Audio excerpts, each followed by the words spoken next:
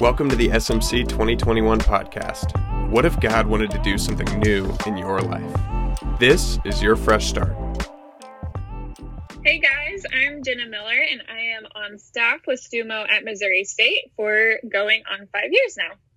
Hi guys, my name is Alex Heisland and I also have been on staff with STUMO for 5 years, but I work at Colorado State University.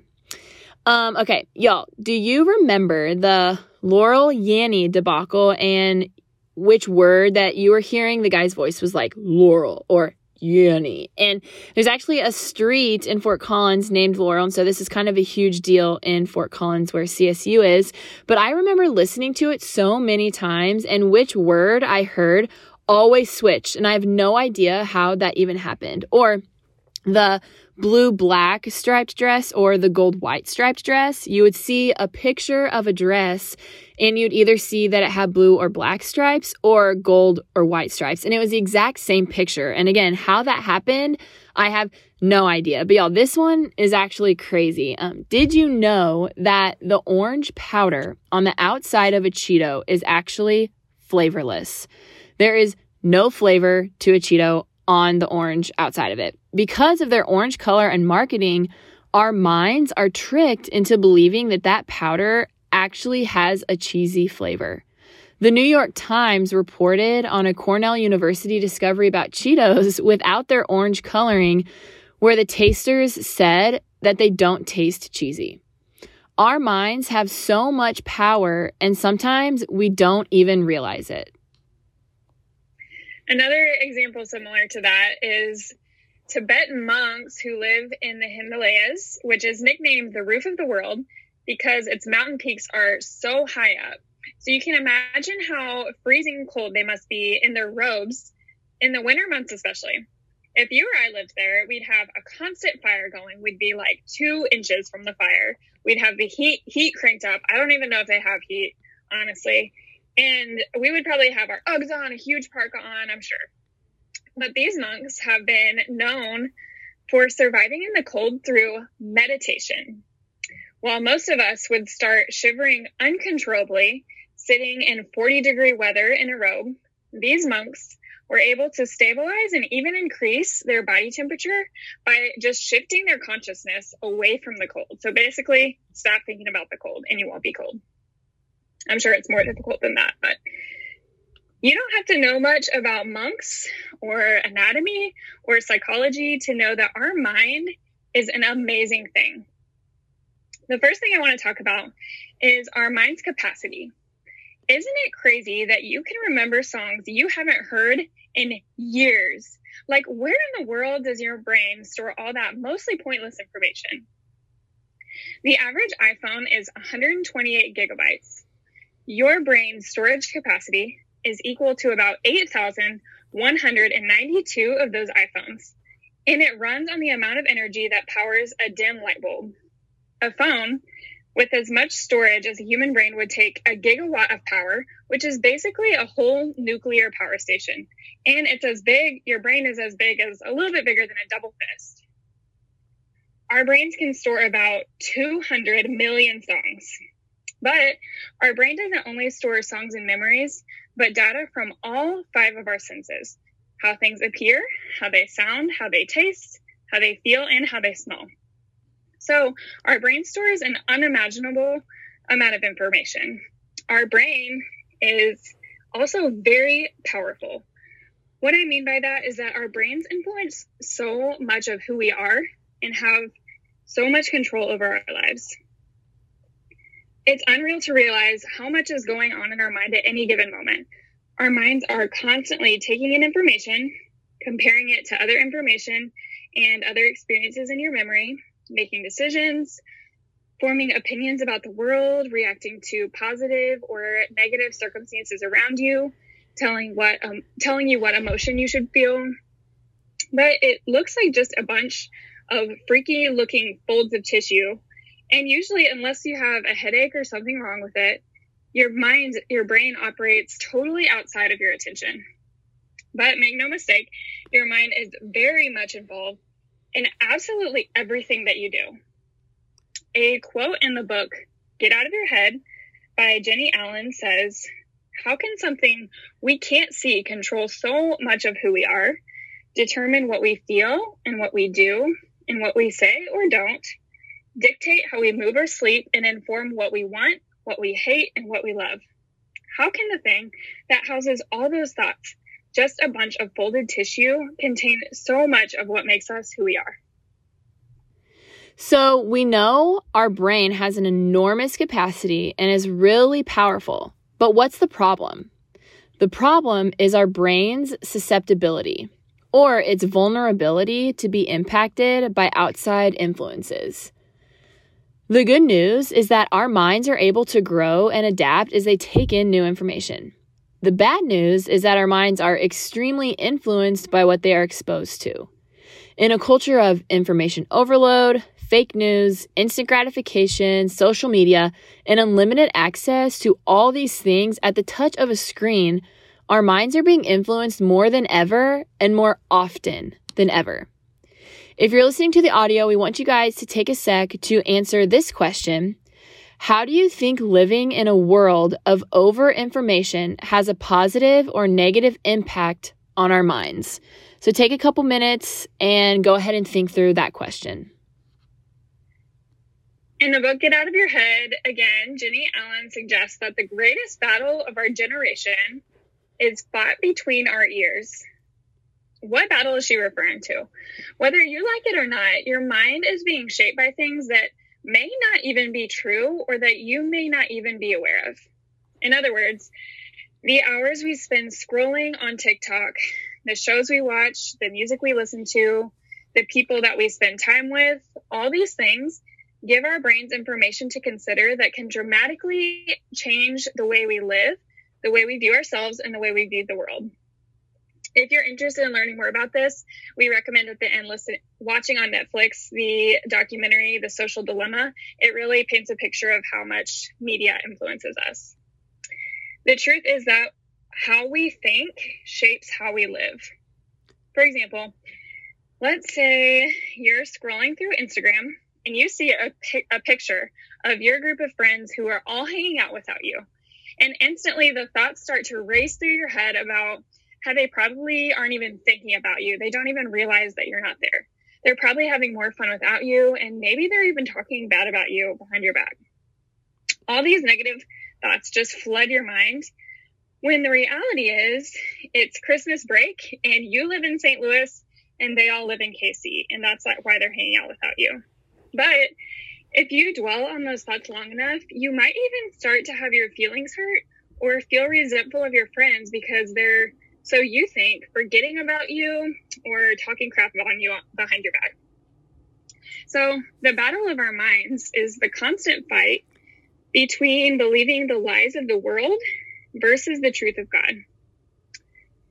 How many thoughts do you think that the average person has per day? The answer is 30,000 thoughts per day. And of those, so many are negative that, according to researchers, the vast majority of the illnesses that plague us today are a direct result of a toxic thought life. It would make sense to me why stress, anxiety, and depression levels are higher than ever if our minds are constantly being influenced by negative or untrue information. Eventually, this information plants ideas in our head that are often destructive, and those ideas become beliefs if they're left unchecked. And those beliefs motivate our behavior, which day by day becomes our life. How we think shapes how we live. When I was little, our family would go to my grandma and Charlie Pa, my grandpa, their house, and while the adults were inside, the kids would play in the backyard. In the running game we would play is Don't Wake the Beast, kind of like Sandlot style, if you're familiar. So in the backyard, there was an old wooden shed, and the doors swung together and were chained shut. But there was a little gap in between the doors that you could peek through. And inside, all that was visible was a big, orange, glowing orb that seemed to just stare me down every time I would take a peek. Charlie Pa told us that it was a beast. who slept with one eye open, and that we had to be extra careful never to wake the beast. And under no occasion could we open the doors to the shed. So naturally, exercising our bravery, little me, I would sneak up to the door, snickering until I got close enough to the shed. Then I started to hold my breath and peek through the gap. And I can remember just chills running down my spine as I'd see the beast staring back at me with one eye open. And I would sprint away from the door before I woke him up. Now, we had our laughs, and I knew it was just a game, but trust me, I would not be caught dead opening the doors to that shed, because a part of me really did believe that there was a beast inside. I don't know what Charlie Paul was trying to keep us from seeing, but it worked, because I did not dare open that shed. Sometimes we believe things that are not true, and they have a huge impact on the way we live. So if you're listening to audio, pause the video for a second and think of a time that you believed something that turned out to be untrue. It could be something serious or something ridiculous like my story.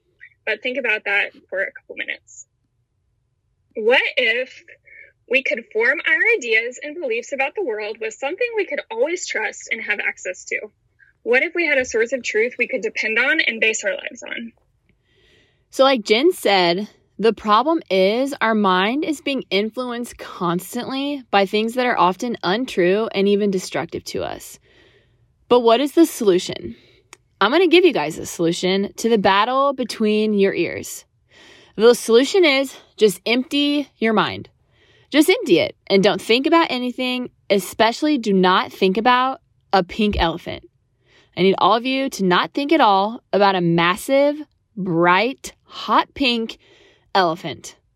Obviously, if I'm sitting here saying that, you're thinking about it. The answer is not to just empty your mind, because who even knows how to do that? We have to fill our minds with truth that we can depend on, like Jen said. We have to fill our minds with something that we can always trust and have access to. And we have to fill our minds and replace the lies and negative thoughts we have with something way better. Because how we think shapes how we live, we need to think how God thinks. Paul, an apostle of Christ Jesus, by the will of God, according to the promise of the life that is in Christ Jesus, to Timothy, my beloved child. Grace, mercy, and peace from God the Father and Christ Jesus our Lord. I thank God, whom I serve, as did my ancestors, with a clear conscience, as I remember you constantly in my prayers, night and day. As I remember your tears, I long to see you, that I may be filled with joy. I am reminded of your sincere faith, a faith that dwelt first in your grandmother Lois and your mother Eunice, and now, I am sure, dwells in you as well. For this reason, I remind you to fan into flame the gift of God, which is in you through the laying on of my hands.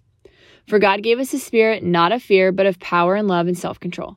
Therefore, do not be ashamed of the testimony about our Lord, nor of me his prisoner, but share in suffering for the gospel by the power of God, who saved us and called us to a holy calling, not because of our works, but because of his own purpose and grace, which he gave us in Christ Jesus before the ages began, and which now has been manifested through the appearing of our Savior Christ Jesus, who abolished death and brought life and immortality to light through the gospel, for which I was appointed a preacher, an apostle, and teacher, which is why I suffer as I do. But I am not ashamed, for I know whom I have believed, and I am convinced that he is able to guard until that day what has been entrusted to me. Follow the pattern of the sound words that you have heard from me in the faith and love that are in Christ Jesus. By the Holy Spirit who dwells within us, guard the good deposit entrusted to you. You are aware that all who are in Asia turned away from me, among whom are Phygelus and Hermogenes. May the Lord grant mercy to the household of Onesiphorus, where he often refreshed me and was not ashamed of my chains. But when he arrived in Rome, he searched for me earnestly and found me. May the Lord grant him to find mercy from the Lord on that day, and you well know all the service he rendered at Ephesus. What I just read was 2 Timothy chapter 1, the whole entire chapter. If you copy and paste that chunk of scripture and right next to it copy and paste Taylor Swift's lyrics to You Belong With Me, they're the exact same length. And so what's crazy is I would bet that Most of us know at least 75% to 100% probably of all of Taylor Swift's lyrics to her song, You Belong With Me. And so my point is that we do this all of the time. We know songs, we know memories, we know movie quotes, yet do we know God's word? And so one of the books that we're going to suggest at the end for you guys to read is called Habits of Grace by David Mathis. And in this book, he says, when we memorize lines from the Bible, we are shaping our minds in the moment to mimic the structure and mindset of the mind of God. Memorized scripture molds our minds with as much specificity as is humanly possible to mimic the folds and creases in the mind of God.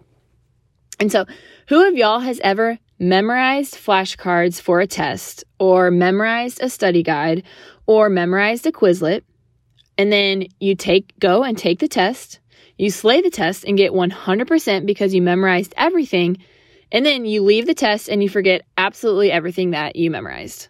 I used to do that all the time in college, if I'm being honest.